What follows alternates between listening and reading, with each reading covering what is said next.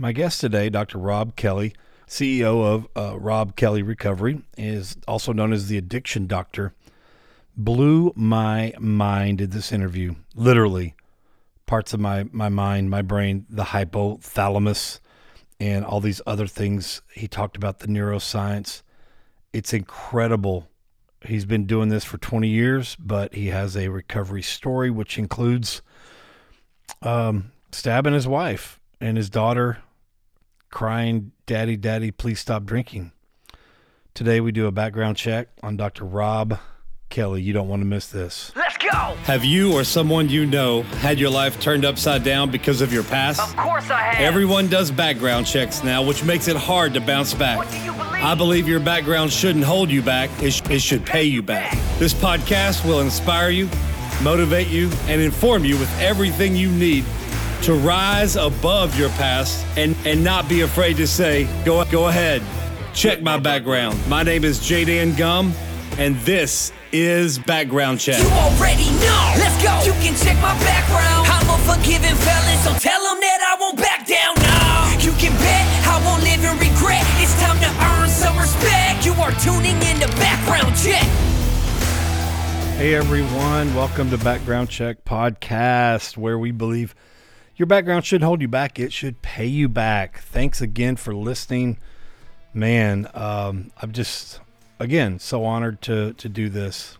As always, brought to you by Forgiven Felons, helping people with the past realize their future. And I also want to talk about another company that helps us monthly, Clarity Roofing and Solar. Man, they're all about faith, family, integrity, kindness, and excellence. Their core values: always serve, build better, and care more. Those are what they call the ABCs of our company. And I'll tell you what, these guys are experienced, committed to cleanliness. They're intentional about quality. They're legacy minded. They are insured and bonded, and they're good friends of mine. And they're amazing people. They love Forgiven Felons. They love second chances.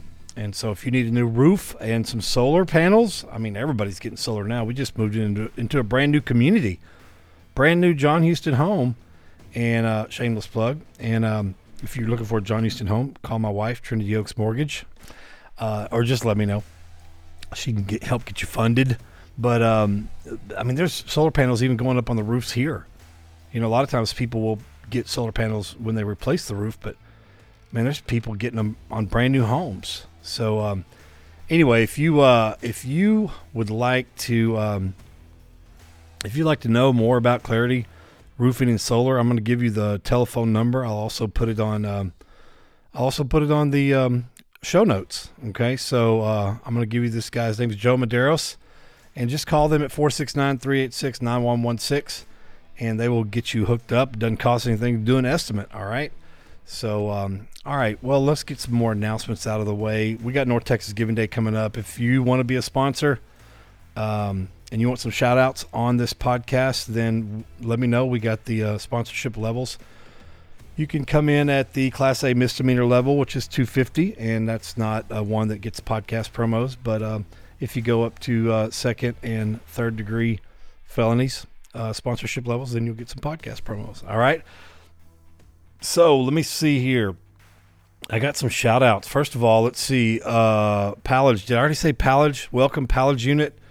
The Carol Vance Unit, Prison Fellowship Program with Twan. Are y'all listening? Are you spreading the word? I love the Carol Vance Unit. I went to go see Twan graduate his class. So I'm so excited that the Prison Fellowship Program and parole at TDCJ is going to incorporate John Maxwell stuff. Man, that's amazing. So Carol Vance Unit, hey, what's up? And let's see. I got two letters here. One's from Wilbert. Wilbert, is that Matlock?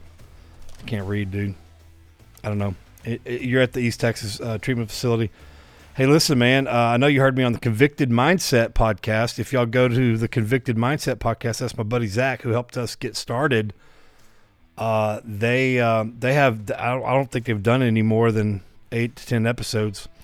I'll have to ask them, see if they're gonna do any more. But anyway, yeah, I was on there as well. So if you want to hear that, I do talk about setting up a little handyman business and get that started. So Wilbert, if you're listening to this one, or somebody tell Wilbert, if you know Wilbert, tell him that,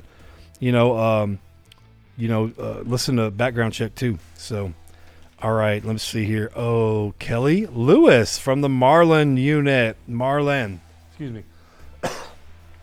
I love the Marlin unit. I went when it was all guys, and I've been when it was all women as well. So, Kelly, thank you for sharing your story. I really do appreciate you, and thank you for writing in, letting us know that you're listening. Thank you for spreading the word. Come on, get everybody at Marlin downloading. I don't know, can y'all download these episodes to your tablet? I don't know how that works on the tablet. But if you can, download an episode. I don't know if you have so much storage on there or not, but anyway, downloads help. If you can subscribe, that helps too. I don't know if y'all subscribe, but anyway, let's see. Chaz at the Kyle unit. My Kyle unit guys, I haven't heard from y'all in a while, and I haven't said anything to y'all in a while, so praying for you guys. I need to get back. I need to get back there. So I haven't heard from anybody that graduated Pillars. So Chaz, if you hear from them, write them and tell them to contact me. All right. Let's see here. Northeast Correctional Center up in Bowling Green, Missouri. Y'all get ready. Man, y'all better spread the word. Listen, I'm coming up there on the 15th. So this next week. All right. So y'all get ready. Listen, if you're listening to this, spread the word. I'm speaking at the banquet that night, but we're doing a sign up to come to I don't know where they're going to have it, but I'm doing a general population service from like 1:30 to 3:30 or 1 to 3:30. So y'all sign up for that. Get in there, get signed up, and let's pack that place out. All right. All right. Let's see. I don't know. I think that's all. I don't know. Brian White, Carl Ward, you still listening out there in Alabama? It's been a year now since I've been up there to your parole hearing, but and I promised you I was going to write a letter to those people, and I'm going to do that. So just wanted to let you know that. Hey, listen, if you're listening to these, and it ever stops, I do one almost every week. I take some breaks during the holidays, but if you're ever listening to these and they stop uploading, write me a letter. P.O. Box 4283, Forgiven Felons. P.O. Box 4283, Cedar Hill, Texas. CEDARHILL, Texas 75106. All right, and just let us know. But you can also put an I-60 kite, whatever y'all's communication is in your own prison, and just say that you think there's something wrong with it because they're not uploading. Anyway. All right. Well, hey, I need somebody to do me a favor.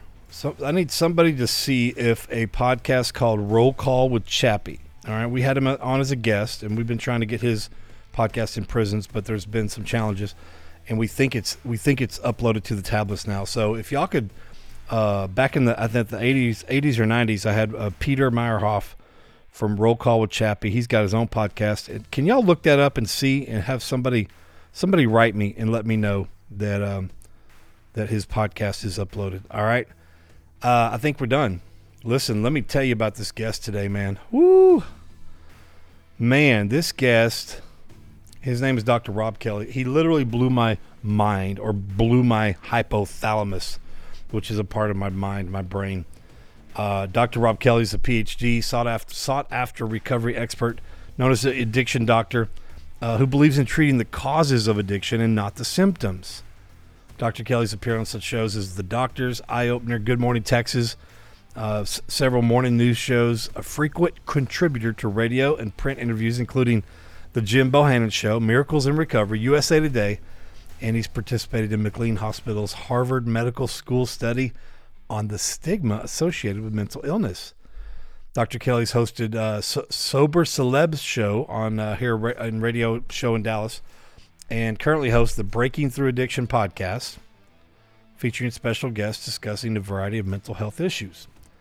Dr. Kelly created the Let's Get Back to 98% Recovery DVDs used in prisons and recovery treatment centers throughout the U.S. He's lectured on addiction and trauma at high-profile universities, national conferences, treatment facilities, public schools, churches, business organizations, and hospitals. He is the CEO of his own company called the Rob Kelly Recovery Group, and they treat addiction and mental illness. It's a recovery coaching company, and that he created based on his extensive research and behavior studies that he's conducted over the last 20 years and from his own experience as well. Dr. Kelly does have a book. He shares his own personal highs and lows as he struggled and overcame alcoholism. The book came out in 2019. It's called Daddy, Daddy, Please Stop Drinking. All right, you're going to love this interview. Here's our interview, and enjoy. Dr. Rob Kelly, welcome to Background Check Podcast. Thank you, Jay. Great to be here. All right. Well, man, I'm honestly, we had to put this off for one time because I got sick, and I've gotten to know who you are through friends and somebody even that was already on the show a while back. We called it Life Giving Life, Jamie McKibben. And so it's an honor to sit here, reading your bio, knowing what you've done, where you've come from, and everything you've accomplished and especially your approach to addiction. I'm impressed with so far, and I can't wait to be more impressed as we talk about it and hear about it in this interview. So thank you for your time, carving out time for us. And I appreciate you. And, let's just talk about who you are right now. What do you do? What are you the CEO of, and what all irons in the fire you got going? Where do you do it? Who do you do it with? All that. So, Dr. Rob, they call me the addiction doctor because I specialize in addiction, trauma, and obviously alcoholism. Rob Kelly Recovery Group was founded many years ago when I came over here, even though we had Rob Kelly Group back in the UK. So we help families. We always say we're not in the addiction industry. We are in the family reconnection industry. That's good. Because alcohol and drugs have 1% to do with alcoholism and drug addiction. So we don't have a drinking problem. We have a thinking problem. So wait, Dr. Kelly, I want you to say that again, because a lot of people don't believe me when I say something similar to that. Of course, I don't have the credentials you have. So I want you to say that again so everybody can understand, because when they just say you need to just quit drinking or you just need to stop doing drugs, they're not understanding what's going on. And so say that again, because it's very important that people understand this. There's a big difference between alcoholic and drug addicts. Let me say that. And I'll say something else going to freak somebody out. Alcoholics are born, drug addicts are made. Okay. So what we have to do is I don't have a drinking problem. I have a thinking problem. This is about neuroscience. This is about different parts of the brain telling us what to do. The hypothalamus, for instance, which tells us to drink alcohol after a certain point when it switches, and it tells normal people to drink water and eat food. So our brain's against us. So just stop for you kids, Rob, or, just stop. It's not as simple as that. If you've ever tried, everyone's on the phone these days, tablets, try leaving your tablet alone in the corner for 12 hours. Right. And every time you look at it and every time you want to go over it, that's what addiction's like. You can't stop it. Biochemical reaction. So I love that. And I'm a man of faith. So this is the way I explain it to people that don't understand it. I like the way you explained it with the phone, because that's so true too. By the way, full disclosure, I don't think you know this about me. I'm in long-term recovery. I've been clean and sober for 19 and a half years. So I just celebrated in April my sobriety date, clean and sobriety. Jack Daniels was my thing. Honestly, Dr. Kelly, Jack Daniels saved me from being strung out on meth. Yeah. And when you say there's a difference between alcohol and drugs, I get that because the first time I tried meth for the first time, and I stayed up on that 3-day binge, I couldn't taste my Jack Daniels. Yeah. And because I couldn't taste it, and that's one of the reasons I drank, because I like the taste of Jack Daniels, I stopped doing all drugs. And so, but I was highly, highly addicted to Jack Daniels. So go ahead, keep going. And because I like what you're saying. And a lot of my friends, a lot of families that I know that have loved ones in addiction, just don't understand this. And so I'm glad you're talking about it. It's the most misunderstood disease in the world, and it is a disease. I'm going to say alcoholism, but you can put whatever you're suffering from. So it's a family disease. Everyone's affected.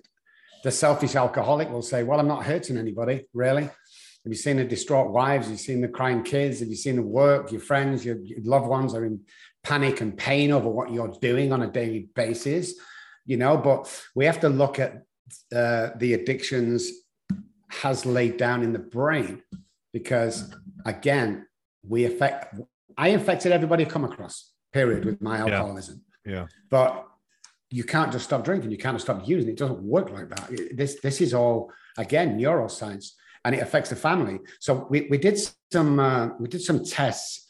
And okay. Talk about your business real quick. Talk about everything y'all do, the scope of everything, where you're all at, where you serve, and what you do. So we're in 4 or 5 countries. We're in San Antonio, Texas. That's where I am, the head office. We're in Dallas, Texas. We're also in Manchester, United Kingdom. We're also in Mallorca in Spain, and we're also over there in Switzerland. Wow. So 4 or 5 offices. And we're a telehealth company only, unless you live in the neighborhood. Okay. So all this is done via telehealth. We've been doing telehealth for 8-9 years now. Not just overnight, everybody became a telehealth provider. It doesn't work like that. Yeah. I went back to school to get a second PhD in behavioral science to be able to do what I do. So work with the family. If we take the patient on, we have to take the wife and anybody over the age of 18 on. If they refuse or the wife refuses, we will not take the patient. Now talk about why that's important. I know why it's important, but the average listener who's a family member of an addict or an alcoholic do not understand the importance of that. Yeah, well, if you look at, we did tests on soldiers coming back from Afghanistan, and we did tests on wives of alcoholics who live in the house when the alcoholic is rampant, and the PTSD signs were both the same, identical with the trauma that they suffer. So again, the wife often says to us, well, I've got nothing to say about him. I just don't want to speak to him. And our reply is, this isn't about him. It's about you. They go, well, I've got nothing to do with it. His disease, really? So you stayed in this household where he's punched you in front of the kids, where he's punched one of the kids in a blackout, and you say you've got no trauma. What's going on here? And so we work with the close families. We rebuild families as what we do. Because again, I'm going to keep saying this, alcohol is not the problem. It's what 1% to do with alcohol. It's not the problem. What is the problem is the way I think, therefore behave. Yeah. So it's really important that we get family involved. That is so good. So Dr. Kelly, we're in the middle of National Recovery Month. What does the average person need to know that we can make them more aware of during this month? What is something, you've already said a few things, but what is something that that the average person, how they can be made more aware of what addicts and alcoholics go through so that they can be more of a help? Maybe they don't have a family member, but maybe they just want to help and serve in some way. But it would be better if they knew this about recovery first. Well, first of all, it's not a choice. That's one of the myths. It's a choice. It's not a choice. Once you cross over the line of alcoholism and drug addiction, it's not a choice. And secondly, you have to realize that 80, 90%, maybe 95 people that come to me with a heroin addict started in the doctor's office. So all these things are happening. Dialogue and research. If you think you know about addiction, you don't, unless you work in the industry. Real delve into it. If you really want some good information, we have a bunch of girls there that no charge, just call them. They'll explain to you what's going on. Just visit the website, which we'll give out later. Yeah. But it's information and knowledge. You know, that's how you can help. And if you have a loved one, a son or daughter or husband or wife, look for the signs. The signs are they get unkempt, you know, they don't turn up for family dinners like they used to. They're in bed all day, you know, they become lazy. You know, people always say, well, I can't search my son's room because, you know, search his room. Yeah. I would rather you search his room and he get annoyed than me hearing of his death and you preparing for his funeral. If you suspect, you know, it's all about education in this industry. Man, you definitely said a mouthful. Now, how long have y'all been in existence? How long as a business? Over here for 15 years. In total, about 27, 28, 29 years, I think. Okay. And so you mentioned that you just became a American citizen. Congratulations. 16 months ago, like you said? Yeah, 16 months ago. Yeah. So how long have you lived over here in the States? 15 years I've been here. 15 years. Now, why did you already have a family then? Were you single? What moved you from where you were to here? Great story. Somebody heard from me from Dallas, Texas, Plano, just outside Dallas, a church, huge mega church. And they asked me to come over for 2 weeks and do some seminars for the youth because it was a big crack cocaine area in Plano. And that's why I did. I came for 2 weeks, and I have a big spiritual backing that loads of things have happened to me. And as soon as I stepped on the floor at DFW, I knew I was never going to go home again. Wow. And I never did, not to live. I visited many times, but I knew that my work was here. And I knew that, I asked God for lots of things. I asked God for an audience. One of my shows went out to 18 million people. It's all about doing God's work for me. Yeah. And I know people are all going, oh my God, talk about God. There's 27,000 gods. Just pick one if you want to get well. It's not a big thing. It's a personal. Pick your own concept. Yeah. Yeah. Because I mean, part of it has to be a spiritual journey that you're on too. I've seen lots of people try to avoid the spiritual side of recovery, and they do for a while. But I mean, when you're talking the long-term recovery people that have been in it for a long time, they'll never deny that there's a spiritual part of the journey. So let me give you this information. Once you have a spiritual awakening, which is a conscious contact with God, a relationship, not a belief or knowledge, and you have a psychic change, which is just a change in your pathway direction, your DNA changes. Yeah. And why is that important? Because that big book I love so much says the same man or woman will drink again. You have to be reborn. You have to have this change. So I don't know. You might guys listening, you may know. I don't know of a atheist that's a real alcoholic that's alive today. I just don't. Yeah. It's very important. Let's talk a little bit about more what you've done. You've been on so many, you've been around everything. You've been on big shows all across the nation. You're known as as a recovery coach or whatever for the celebrities. Is that right? Yeah, psychologist and recovery coach. If we cross state lines, I can't practice psychology. So if you can talk about that, or think about anybody in the last 10 years who you are famous household names that's had addiction and got well, they've probably come to us and we've got them well. Obviously you can't talk about it, or if I name a name, can you say, yeah, you've been there, or no? Not really. Only person I can mention on air is Eddie Van Halen came to me, and he's a great guy, but I didn't know who he was. So when he came to me in the airport and he went, Dr. Rob, I said, yeah. He said, I'm Eddie. Oh, good. I'd only been in the country for about 3 months. I didn't know who Eddie Van Halen was. I didn't know who Van Halen was, to be honest. But we took him back and we had a great old time, and he went back and he started signing record deals all over the place. So yeah, it was good. Well, I always wonder, because some of my favorite, because of my own personal recovery journey, I like it when I see celebrities who kind of make their journey public. Some of them by default because of their choices, and then they're in legal battles.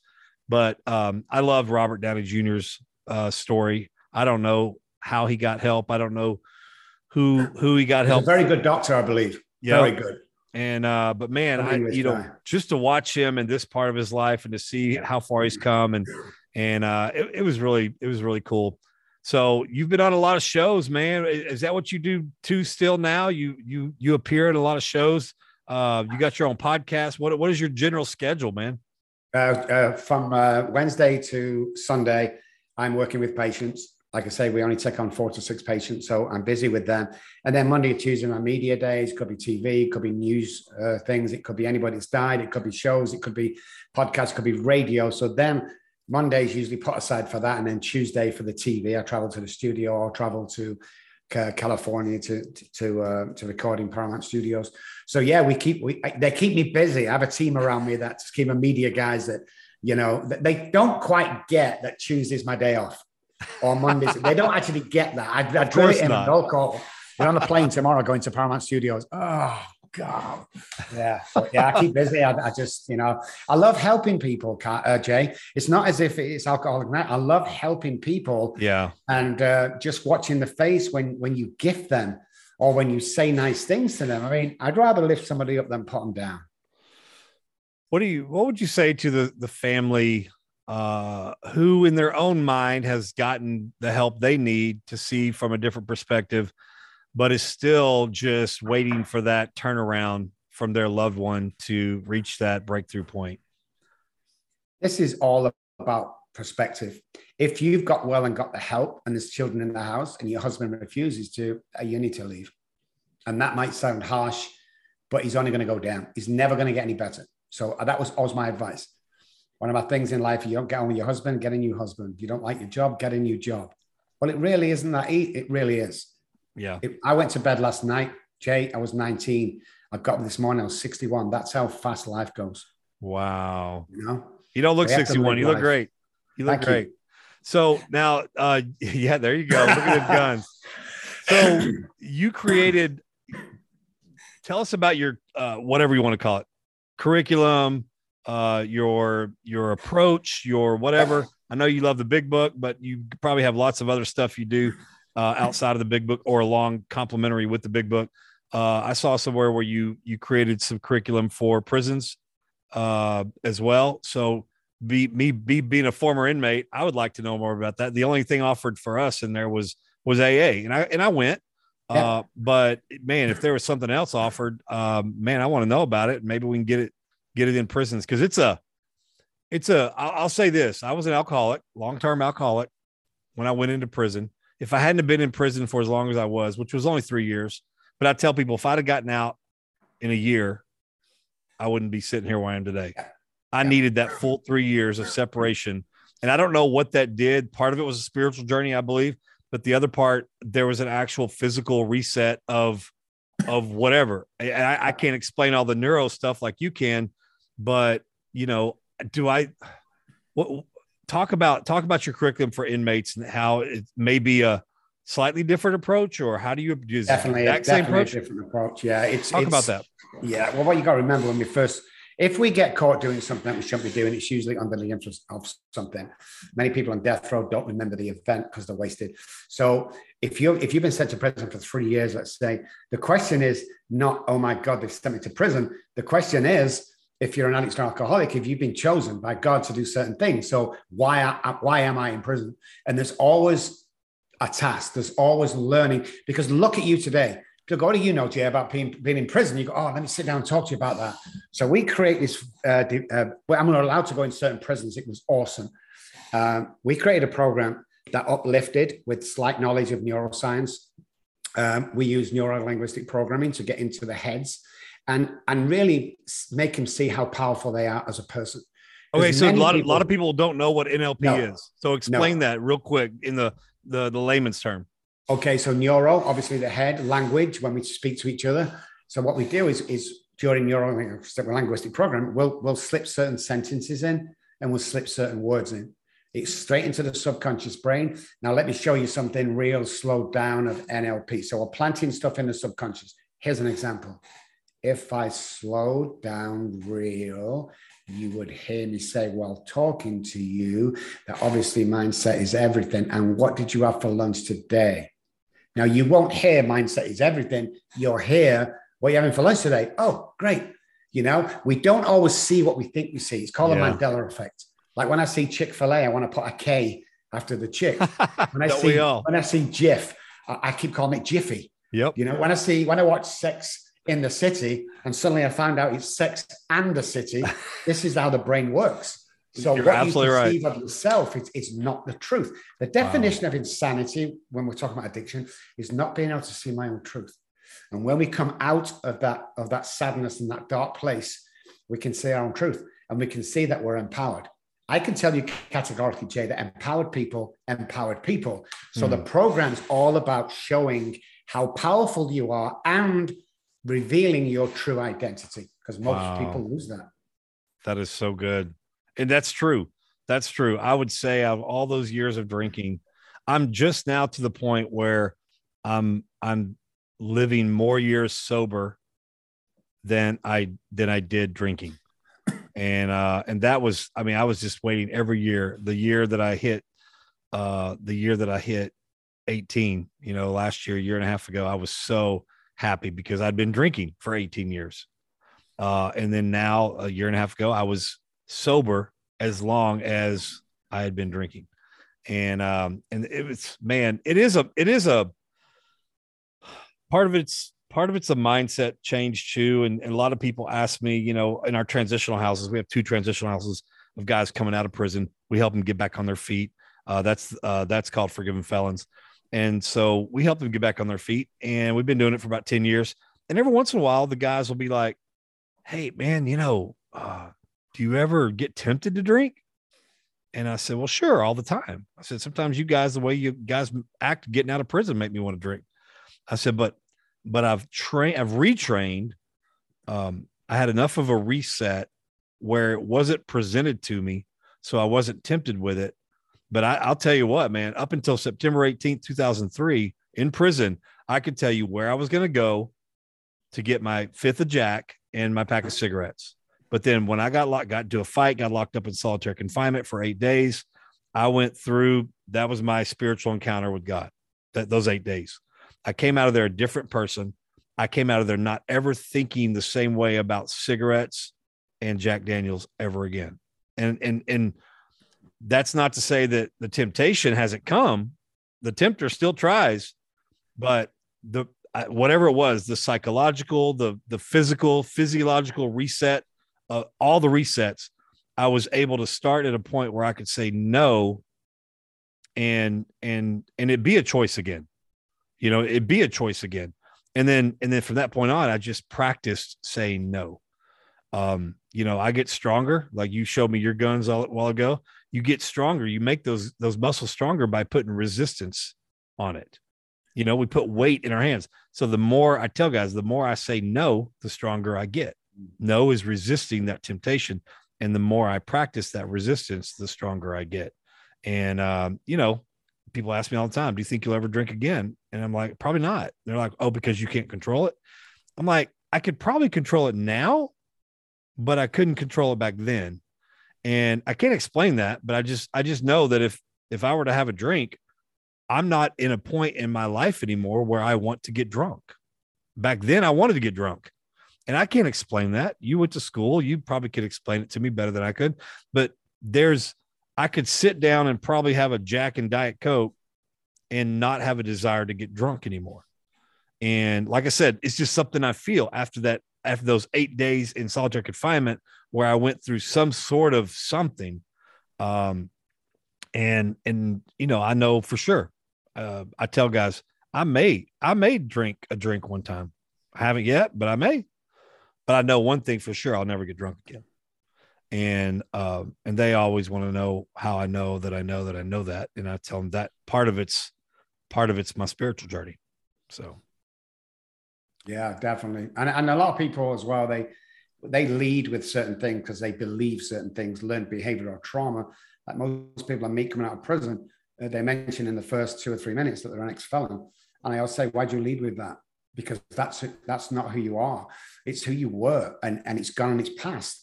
I mean, if you're going for the job interview, great. Thank you for telling me. But what we do on a daily basis, it's called the basal ganglia. It's the repetition, strength, and confirms is who we are today. Wow. Not who we used to be. What we went through in the past, if you look at it, like my homelessness was like a semester at Harvard University. Wow. The stuff that we learn when we're in prison, the stuff that we learn when we're in these is who we were. It's not your value or your worth today. You see, when you've been through that, your worth quadruples when you get your stuff together. Because only an alcoholic and addict can talk to an alcoholic addict. Only someone who's been in prison can talk to someone who's been in prison. You don't understand the mindset. So I don't look at it as, hey, I'm an ex-felon. I look at it, God, how many years experience did you get in there? Yeah. Because I'll tell you something for nothing, guys. You think my college, I spent 26 years in college and schools. Do you know what I get most of my education? It was when I was 14 months on the streets, when I really found out the gritty side of alcoholism and the pain and the family and the children. It's all about that. It's repairing stuff. I wouldn't swap. I've never seen my youngest daughter since 30 odd years on. She was 1 year old when they took them off me. I wouldn't swap anything for the experience I had in the streets, because that's what makes me who I am today, because I do this on a daily basis. I don't worry about yesterday. I am my repetition, strengthen, and confirms today. That's all it is. I'll never drink again, period.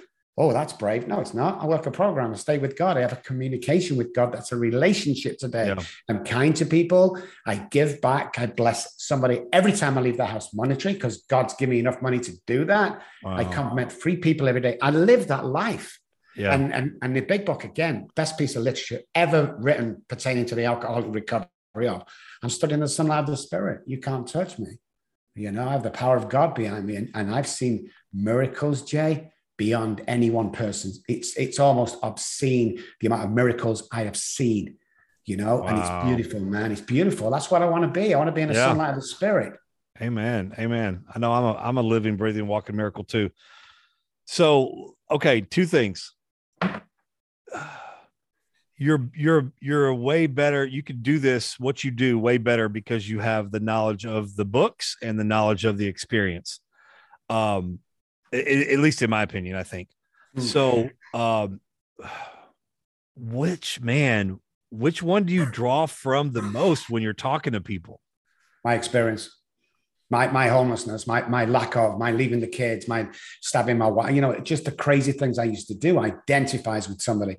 So we put a program together that's psychology, neuro-linguistic programming, brain spotting, which is going through the pupil into the subconscious brain, and somatic experience, which is all about the body.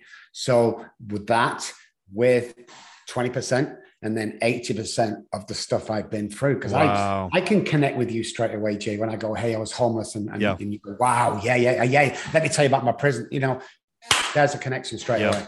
The mirroring part of the brain needs to connect with people. And me and you just connected. It's like somebody who supports Dallas Cowboys or somebody who supports, you know, I don't know, another team, Carolina, for instance. They're never really going to see eye to eye as two Cowboys fans will, because the mirroring part of the brain wants to replicate each other. Yeah, you're right. So, all right, well, let's talk about your story, man. I mean, we've mentioned it a little bit. It is what that experience is what caused you to write the book, Daddy, Please Stop Drinking. So let's talk about the book. Let's talk about your experience and man, let's encourage people with your experience. Awesome, man. Well, I started drinking at the age of 9. I was a musician with a musical family. Took my first drink in Liverpool in England. And it kind of went from there. It was my best friend. It gave me confidence. Everything was good. You know, I went through high school and we had a drinking every Friday and Saturday with the band, 10, 11, 12, 13, 14, 15. I was in bands. Wow. And nothing was wrong. Everything was great. You know, Mom was an alcoholic, though we didn't know it. Uncle was an alcoholic, didn't know it. There's always alcoholism in your family, by the way. Yeah. If you think for a second, if you go back in your family and check and there's no alcoholism, you probably abuse of alcohol. You abuse alcohol. It's a different ballgame completely. Wow. So went to Strawberry Studios as a bass guitarist, session musician, making tracks for TV and radio commercials. And then got an audition at Abbey Road. I had 7 auditions at Abbey Road for a job. I was 16. They were 34, 50s, seasoned bass players. This is why we're geniuses, guys.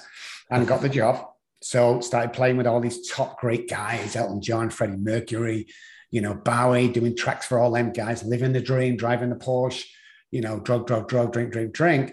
And then it started to get out of control. And what happened one terrible night is I woke up dying for a drink. I knew I had vodka in the kitchen. I came downstairs in the midst of the night, 2 or 3 o'clock, and I found the vodka and I put it on the side. And I turned around, get this thinking, I turned around for a $50 crystal glass, because I'm not an alcoholic. I drink out of this crystal glass. But when I turned around again, my wife followed me down and she grabbed the bottle off the side and she says, I think you've had enough. She was probably right, Jay. Should have gone back to bed and thanked her. I didn't. I took a kitchen knife out and I stabbed her 3 times. And I finished a bottle of vodka. I called a taxi and then I called the police and the ambulance. And when I heard the sirens, I jumped in the taxi and I fled to Spain for 3 months. I only came back when she promised not to press charge and I got a confirmation from my attorney. But when I got home, Jay, she had all the stuff packed and she had my 2 little daughters ready to go. I always remember she said to me, I love you to the day I die, but you're not going to kill our kids. So she went. I got on my attorney. I said, get my kids back for tomorrow. He went to court. Somehow he got them back. Ages 1 and 3. I opened the door. I paid him a large amount of money.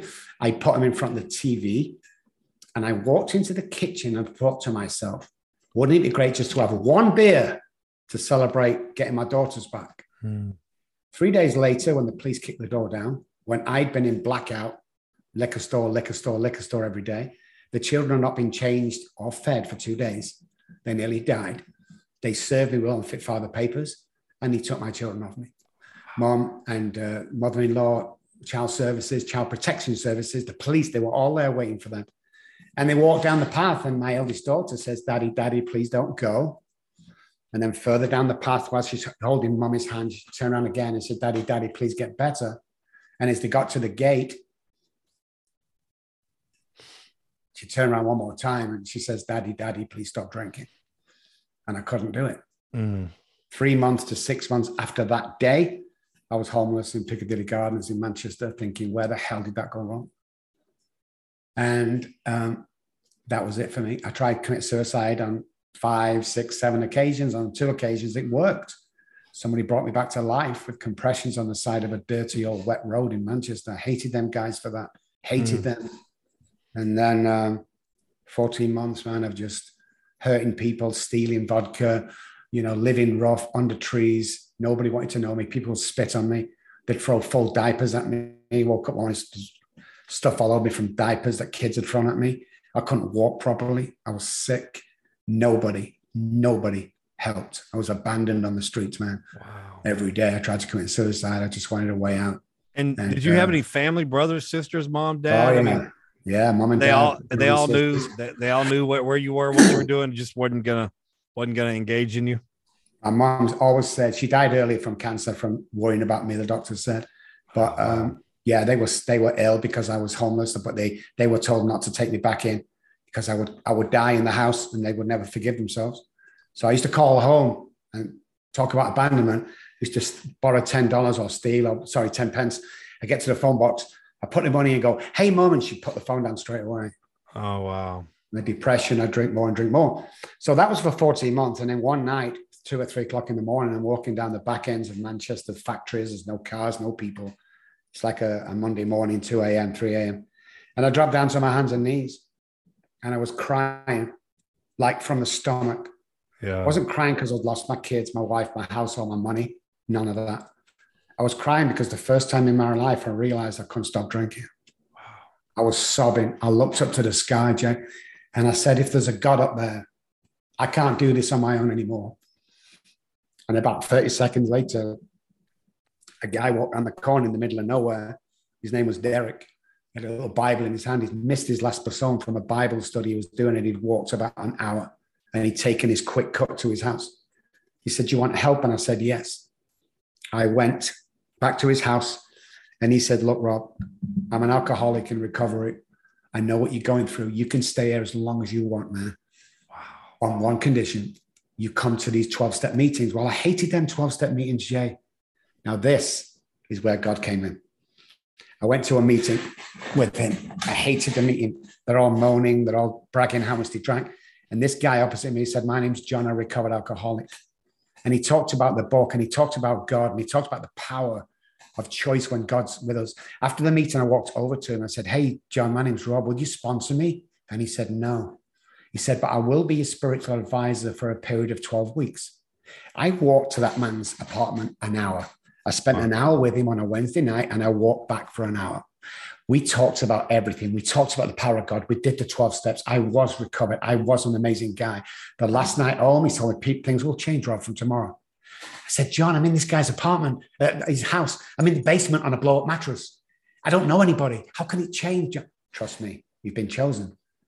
Went home. Next day, Derek came home. He said, hey, there's a part-time job going at work, man. If you want it, I'll put your name down. Later that week, that turned into a full-time job. The week after, somebody gave me a little car to drive to work and back. After my first check came, probably 2-3 weeks later, I went to the gas station and I bought John a little teddy bear. And I bought him a card and I said, thank you, John, for introducing me to God. He took the compulsion away to drink, and I walked by an hour back to that guy's house. When I got there, I banged on the door. There was no answer. A neighbor come out and says, can I help you? And I said, yeah, where's John relocated to? She says, John has been in that apartment for the 3 months I've been here. So I closed the door. She's probably crazy. Wow. Now I go into the left end. Now I'm knocking on the door a bit confused, and a guy came. I said, can you tell me where John's moved to? And he said, John. I said, yeah, the guy next door here. There's been no one in that apartment for 12 months. In fact, it's derelict. You can't go in there. It's dangerous. So then the next day I went back to the meeting that I met him in, and I said, hey guys, remember John? And the chairman went, John? I said, yeah, the guy I was speaking to. I was over near the coffee machine and we were talking. And this is what they said. Rob, you was over near the coffee machine talking to yourself. We were kind of laughing at you. I've never found that, man. Wow. But the program he gave me and my experience created a program that's 100% guaranteed. Because God, this is God's program, not mine. Yeah. And, people think I'm this clever. I'm not, Jay. This is God. This is God putting the power in me to convince people to join him. That's my job today. Oh, look, he's a great psychologist. I reach down to the gutters and I pick people up and hand them onto him as quick as possibly can, period. And once you start understanding like the Spirit, like me, you will succeed. Whether success looks like seeing your family again or your kids, or whether it looks like earning $1 million a year, it doesn't make any difference. It will happen. Yeah. So let me just tell you this real quick. So when I was young, I used to have a little transistor radio with a big battery because my dad couldn't afford the little tiny ones. Yeah. And I would listen to this request show every Sunday night. And one day I was so excited, I went down. I got the nerve to go down to the phone and I dialed in. Hey, can you play me a request for Robbing Manchester? This is what the guy said to me. Oh, definitely, mate. And I said, really? Will you really play it? Oh, no, you're on the playlist. It'll get paid. I don't know when, but it'll get played on the playlist. I went back upstairs and I stood by that radio for what seemed like hours. And all of a sudden, this goes out to Robbing Manchester. Oh, man, it was great.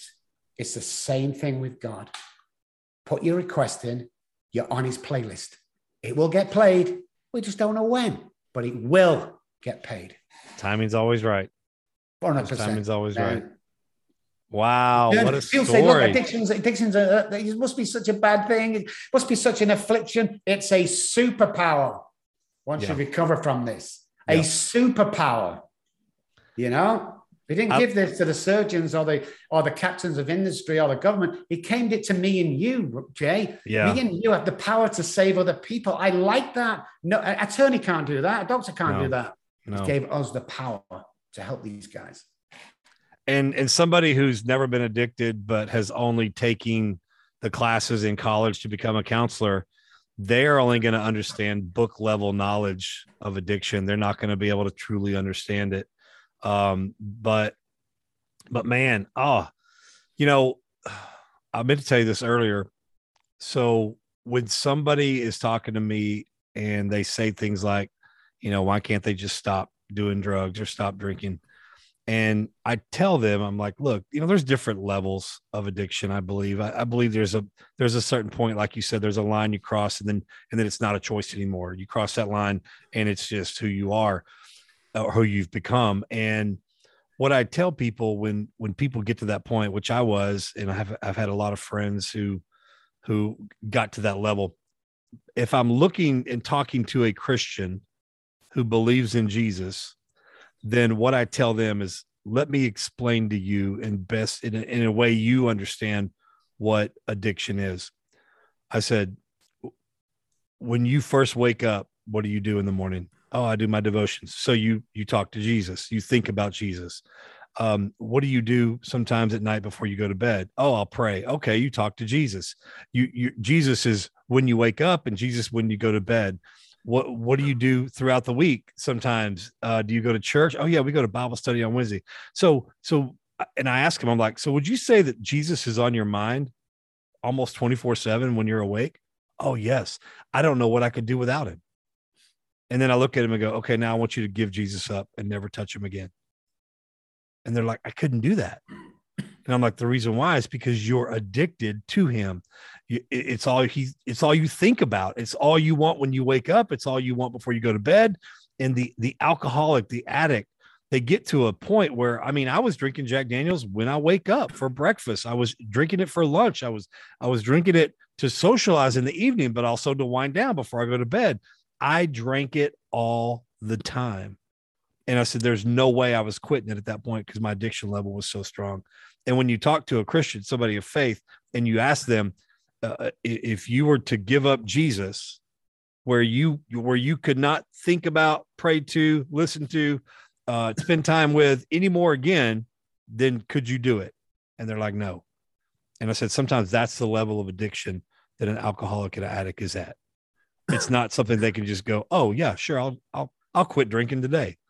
I want to go back to your story. Man, just telling me the story of what your daughter was saying, as she's walking away from you. And I mean, even the name of the book, Daddy, Daddy, Please Stop Drinking, was enough. But then when you said that there was two other things that she said, that gave my goosebumps.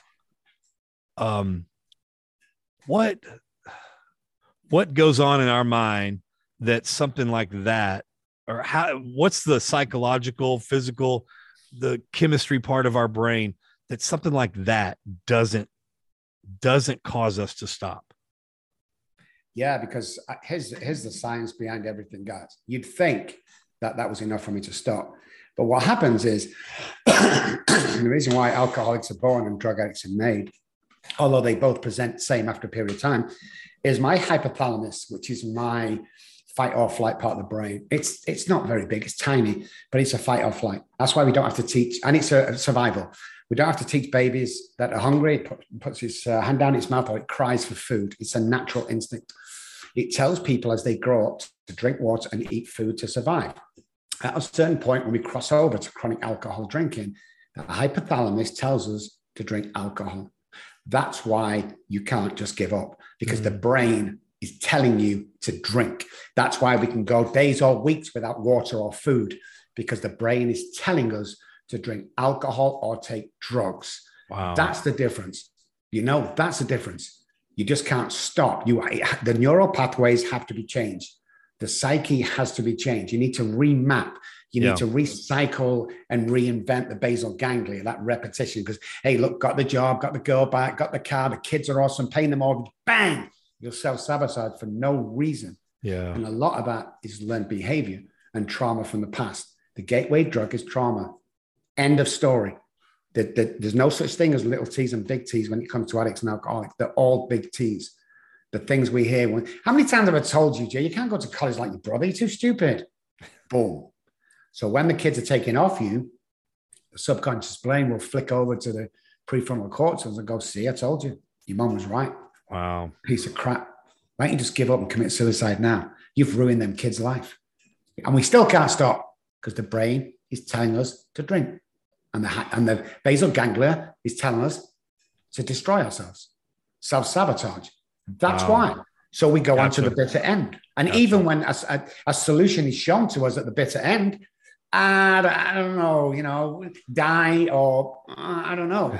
Because I will tell you categorically, if you were to put a bottle of vodka on the counter in a bar and a gun, and the promise was you can drink all of that, but you have to shoot yourself in the head after you finish, I'd have taken that deal every single time. Wow. Every single time. Because I live in that moment where that vodka goes into my mouth. Yeah.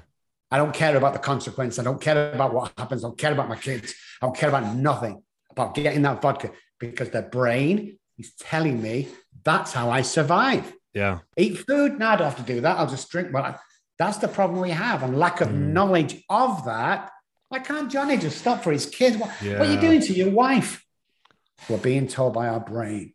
It's a knee-jerk reaction. If you go to the doctor and he's testing your knee and you try and hold that back so your knee doesn't jump out and hold it back and he touches it and it jerks out, that's what we go through as alcoholics and addicts. We do not have control over it. Willpower, it's beyond human aid. We're beyond willpower. That's if you're the real deal. You can't. There has to be spiritual awakening, psychic change, and a DNA change. And if them three don't happen, we're not producing endorphins. We don't train. We don't do anything. One of the 4 chemicals we need. We're not doing any reward systems. So the dopamine's dormant for years. Serotonin, social belonging. Well, we isolate. Yep. So that's gone. The oxytocin, the cuddling, the partnership. Well, that's gone because they're done with your drinking. It's like, no wonder you're depressed. People say it all the time, I'm an alcoholic, Dr. but I'm also depressed. Really? Of course you are. Of course. What? I have bipolar. Of course you do. Alcohol is not about the alcohol. It's the end result. It's the symptom. It's not the problem. You see, I knew what the problem was, Jay, when I started trying to get well. Does anybody have the solution? Yeah. Well, I'm telling you now, the first 164 of that book, of all the reading and studying I've done regarding alcoholism and addiction, which was an extra 6 years at university, the best piece of literature I have ever read pertaining to the recovery of an alcoholic is the first 164 of that book. It's mind-blowing. mind blowing. They're talking about neuroscience in 1938 when he wrote it. Right. It's crazy. So you've mentioned a couple times, alcoholics are born, drug addicts are made. So let's visit that real quick and explain the science behind that. Well, alcoholic is generational. It's passed down. It's hereditary. There's alcoholism in your family if you trace it back. The only problem you get after a few generations is grandfather liked to drink. Yeah, that means he's alcoholic. So you can trace that back. You can't trace drug addiction back as much. Alcoholics are born this way because of the predisposition. So we're born with basal ganglia and the neural pathways and the hypothalamus deformed from the generational, passed down. That's why it's called a disease. I'm allergic to the ethanol in the alcohol. Now, drug addicts have the addicted personality. So they often don't take drugs until whatever age. When they take it, it doesn't set off the allergic reaction that it does with the alcoholic. Though when both taking it at a certain point, they present themselves exactly the same. Alcoholic brain is different to the addicted brain, but the addicted personality comes up. That's what we're spotting. Well, drugs and alcohol, all I said, they're not the same. It's the ethanol and the allergy that drug addicts don't have. Wow. That's the difference. And again, going back, Jay, that's the education that we need to understand. Yeah. And that's what we've been trying to do for the last 15 years, educate people. All right. So now I have a personal question. What does excessive, I mean, I started drinking at 13. I took a few years off where I slowed down in high school, but then once I went to college, I started back up. I took a 2-year break from 95 to 97 to avoid going to prison. But after 97, from 97 until the day I got thrown in jail and never came out, I was drinking. I mean, I got 5 DWIs. I could have probably gotten about 1,000. I sometimes can't remember parts of my childhood. Does excessive drinking do something to brain cells, memory cells, all these scientific parts of the brain? Does it prohibit me from remembering long-term, short-term? I mean, I know I'm just getting old. I'm only 51, but I know the older we get, the harder it is to remember some stuff anyway. But has my excessive drinking from age 13 to 32, did that do permanent damage to my brain? Well, the first answer to that is you can't kill brain cells with alcohol. That's an actual myth. You can't do that. Wow, because that's a big rumor, man. That's big huge. It doesn't kill. Yeah, it doesn't. What happens is that part of the brain stops being used because of the alcohol substance. So they go into like a gray matter. Can they be reconnected? Yeah, they can. They really can. So you can get better. The stuff that we black out, we can't think about. That's your trauma. What happens with trauma is it stuffs in the subconscious brain like a zip file, and you can't deal with that. So it stuffs it. If you ever seen a deer being hit by a car but not died, it will lay still for about 2 or 3 seconds. Then it'll jump up, then watch it. It will shake violently. Then it'll run off. The next day, that deer will cross the same road at the same time and probably get hit by the same car. The reason why it does that is it's shaking off the trauma from that. People don't do that. People stuff it down and stuff it down and stuff it down. So what happens is the things we can't remember, which we can with the right training, you can recall 99% of what happened to you out of you. That's where the trauma is that goes into the put it away. Too traumatic to think about. And we block off. That's why talk therapy is no good. You have to use tools like brain spotting. So but sometimes even my brothers and sisters will be talking about fun things and vacations and activities that were fun, not necessarily traumatic, but I have no recollection of them. So is it, whether it's trauma or whether it's something fun, does it have the same reaction? For some unknown reason, from trauma, you've stored that away and don't want to deal with it right now. Well, I don't remember certain times that we went on vacation, that we had a great time. But what I found out with lots of trauma work is that my uncle that came to us used to molest me. But I never thought for a second that happened. That didn't happen in my mind. Yeah. But when I went through the trauma with another person, all this came out. So there's a reason why you can't recall under said conditions now. Right. But if you were to go into treatment, then they can pull that out of you. Go, oh my God, yeah. And the other thing is, of course, is we're getting old. Yeah. If you get older and older, sometimes a short-term memory, long-term memory kind of stuffs away again. It's hard to recall. Now, any damage that was done to my liver, all those years of drinking excessively, Does the body restore itself? Does the liver get better with abstinence? So here's the deal with the liver. There's a 40% mark. That's where the mark is. So you can drink, and have scarring. You can drink, and have a 30% scarring. You can drink, get 40% scarring. You'll all come back from that. When you get to 41, then you've got cirrhosis. There's no coming back from cirrhosis. It's a death wish. Okay. Well, I'm going to stop drinking now. I've seen people die a year later with cirrhosis being sober for a year. That's the deal. Once it goes past 40%, you can't repair it. The liver doesn't repair.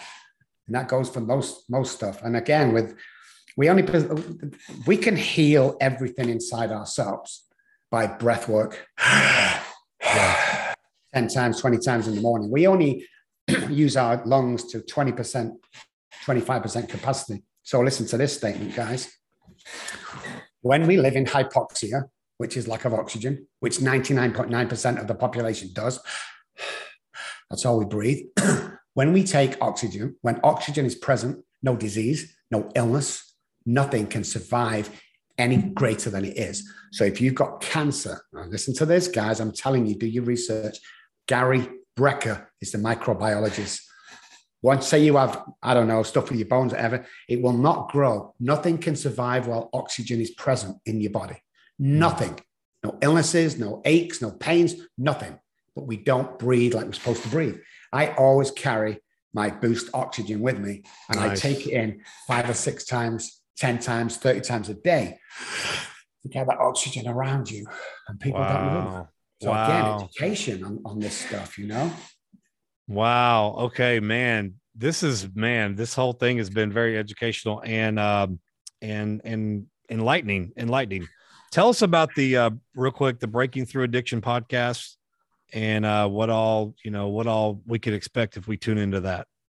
So we took a little break. We're back again next month, I think. And it's just having normal guests on. We don't do superstars. We've had some on, but I'd rather introduce someone with a normal story, the housewives, the workers, the road sweepers, the CEOs. It makes no difference. We just want people to know about education. So that's what it was started. Let's learn more about this addiction. Let's bring it out of the closet, because it's still a damaged disease. He's a drug addict. People whisper when they say, "Oh, he was an alcoholic." Why are you whispering? I know. It's a disease, man. You can't help a disease. So that's what it was for. We'll be back next month. Just follow my Facebook, and you'll see what I. But I want to. If you got no more questions, I want to do one more thing, though. Yeah, okay. Go for it. Listen, guys. If you're sat at home now and you're thinking that you're not good enough, or you'll never amount to anything, and you're just a waste of time, I want to apologize to you guys, because somebody's put that there. We're born with $1 million minds. Stop hanging around with 10-cent minds. So if you're sat there in that position with suicide on your mind, for instance, or just so depressed you can't get up for your kids, I want you to call me, and I will give you a 5-minute pep talk that will change your life. And if it doesn't, I will send you $100 for the courtesy of calling me. 214-600-0210 is my personal cell phone. I'm obviously going to be busy. Always text me first, because I can actually talk when I'm online with somebody. But I will definitely call you back, and I'll give you 5 to 10 minutes. Never going to cost you anything, but I'll change your life. That's what I do. I've saved lives. That's awesome. Rob, it was really interesting, because I always end with, send a message of hope to whether they're inmates in prison or whether they're people out here in the prison of addiction. Send a message of hope. And you already did that. So thank you. And we're going to put all of your information, that telephone number, your website, all your social media, Twitter, LinkedIn, everything, Instagram. We'll pull all that on the show page with your awesome pictures as well. You wear some great clothes and have some great looks. So I love it. And so thank you so much for your time. Thank you for the education, the inspiration, the motivation, the challenge to people who actually need some encouragement, to give you a call. Again, this is September, National Recovery Month. I don't even know how long we've been doing acknowledging National Recovery Month, but I'm glad that we do, because I think there's just been a lot of people you know, over the years, yes, he needs help, but I don't go get help from somebody else. I don't want to help him. And I think the most important thing that you say is it's a family deal. You know, a lot of people, a lot of wives will call me and go, "Can you help my husband?" I'm like, "Well, no, I can help you both." You know, he can't be the only one getting help. You've got to get help through this. Well, I don't do anything wrong. I don't drink. It's not about whether you drink or not, because like you said, it's only about 1% of the alcohol, you know, is about the alcohol. And so thank you so much for taking the time to come on and sharing with our listeners. We appreciate you. You got anything coming up in National Recovery Month? You're doing anything? You're traveling and speaking, or anything that anybody needs to know about?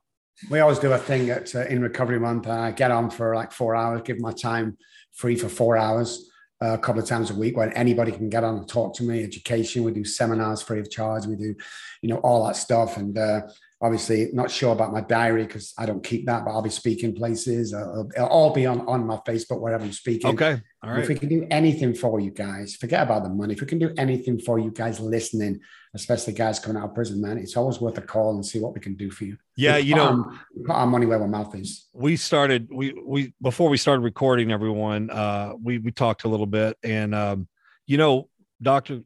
Kelly, I want you to I know you said a lot of people don't know about a lot of the good things you do, and that's probably by design, and that's okay. But just talk about all those things that you said that you guys do, and you help people, especially coming out of prison and all that. Yeah, we'll aid financially wherever we can. So what we do get is we get wives or fathers that are trying to get, you know, custody of the kids for weekend or see them once a week or something. We will pay for that. We will try and help you with court costs, with, you know, anything we can. If you're going for an interview, you've not got a suit, we'll buy you a suit. You know, anything that we can do. We're blessed enough to be able to do that. We do loads of charity stuff. We give $150,000 back into the community last year. And yeah, if you're ever stuck, you know, we just try and help. That's what we're in. We're trying to help people. We're trying to be honest and kind and loving. And obviously, I'm like a bit of a celebrity. I hate that word, but I'm a public figure. But I want to show you that my feet is still on the ground and I'm still in the trenches. That's so good. You call this company, and 9 out of 10 times, I'm going to answer the phone if I'm in the office. And people are freaked out. I will never not answer the phone to you guys. Never. Wow. Wherever possible. Because I want to leave you with this. Everybody's neural pathways are already in the head. So success, to wealth, to anything you want to be. What I do is connect them. Once it's connected, you can do anything else in the world. You are empowered. And let me tell you this. Here we go. Empowered people empower people. Amen. Amen. So good. We're going to end with that. Again, we'll put all your information on the show page and some pictures. And thank you so much, Dr. Kelly, for and listen, if you're going to the website, it is ROBB, Rob with 2 B's, and Kelly with no E on the end, Kelly, robkelly.com. So thanks again, Dr. Kelly. We appreciate everything you said, and I can't wait to get to know you more, man. Thank you, Jay. It's been an absolute pleasure. Thank you so much. What an incredible man, human being, recovery coach company. My goodness. I mean, if you didn't walk away with this interview with something that you gained that you didn't know, then you just weren't paying attention. My gosh. I have such, literally blew my mind, guys. So I learned a lot. I thought I knew a lot because of my own recovery, and but I just learned a lot. And I'm not really going to add a whole lot to it other than because he said it best, man. If you're out there just thinking you're a pile of crap and thinking you're nothing and nobody, somebody planted that seed in your mind, you know, and whether it's your family, teachers, coaches, friends, exes, whoever it may be, the devil is wrong. But we've practiced, we've rehearsed these in our neural pathways for so long that you know, we believe it in our brain. Those whatever those glands were, you know, we believe it. They're conditioned they've conditioned us to believe all this stuff, and it's just not true. So, man, you heard him. He gave you his number. I have it on the show page, on the show notes. Okay. His email's on there. I mean, he is serious, guys, about contacting him. He is very serious, and I can't wait to go to San Antonio to have lunch with him one day. But I mean, literally, guys, if God can do what he did for Dr. Rob Kelly, then he can do it for anybody. He's done it for me. He can do it for you. And so wherever you are, whether you're in prison, real prison, whether you're in a prison of alcoholism, drug addict,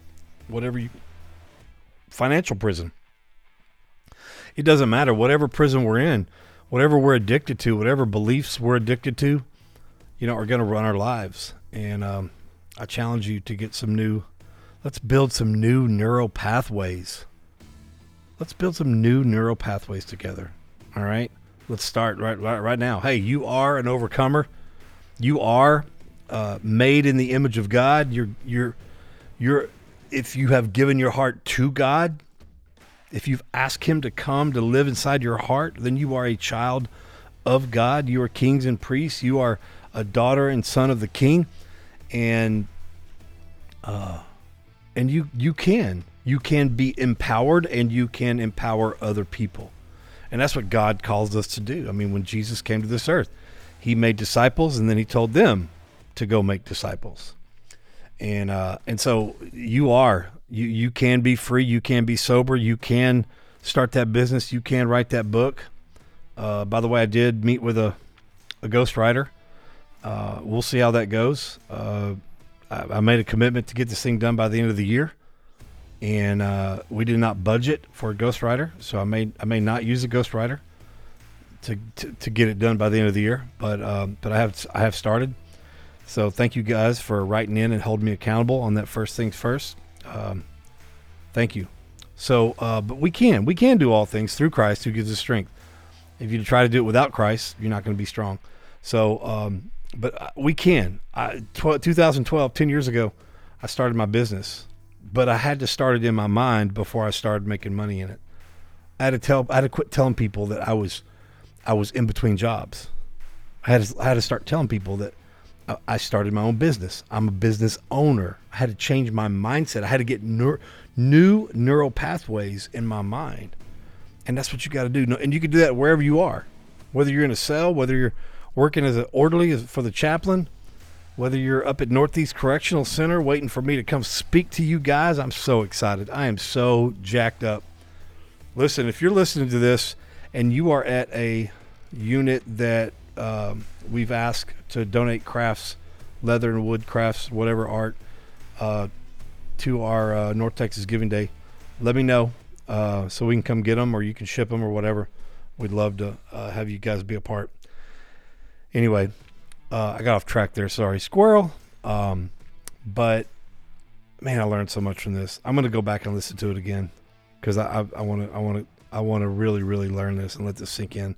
Because I don't want it to just sink in for me. I want to be able to help others, So let's lift Dr. Rob up and everybody else. Father, in Jesus' name, I thank you for Dr. Rob Kelly. I thank you for what he's doing. I thank you for that person you sent. I can't remember his name, but that person you sent.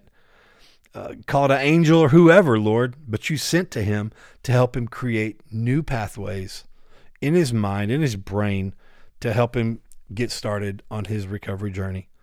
Thank you, Lord, for who Rob Kelly is today and what you've made him into, and the probably the millions that he's impacted. And Father, I thank you for his recovery group. I thank you for his ability to give his phone number out and text people that need help, strangers. Thank you, Lord. I pray you just give him whatever he needs. Open more doors for him that he's never even dreamed that would be open. And Lord, I lift up the addict, the alcoholic, the person struggling with any addiction.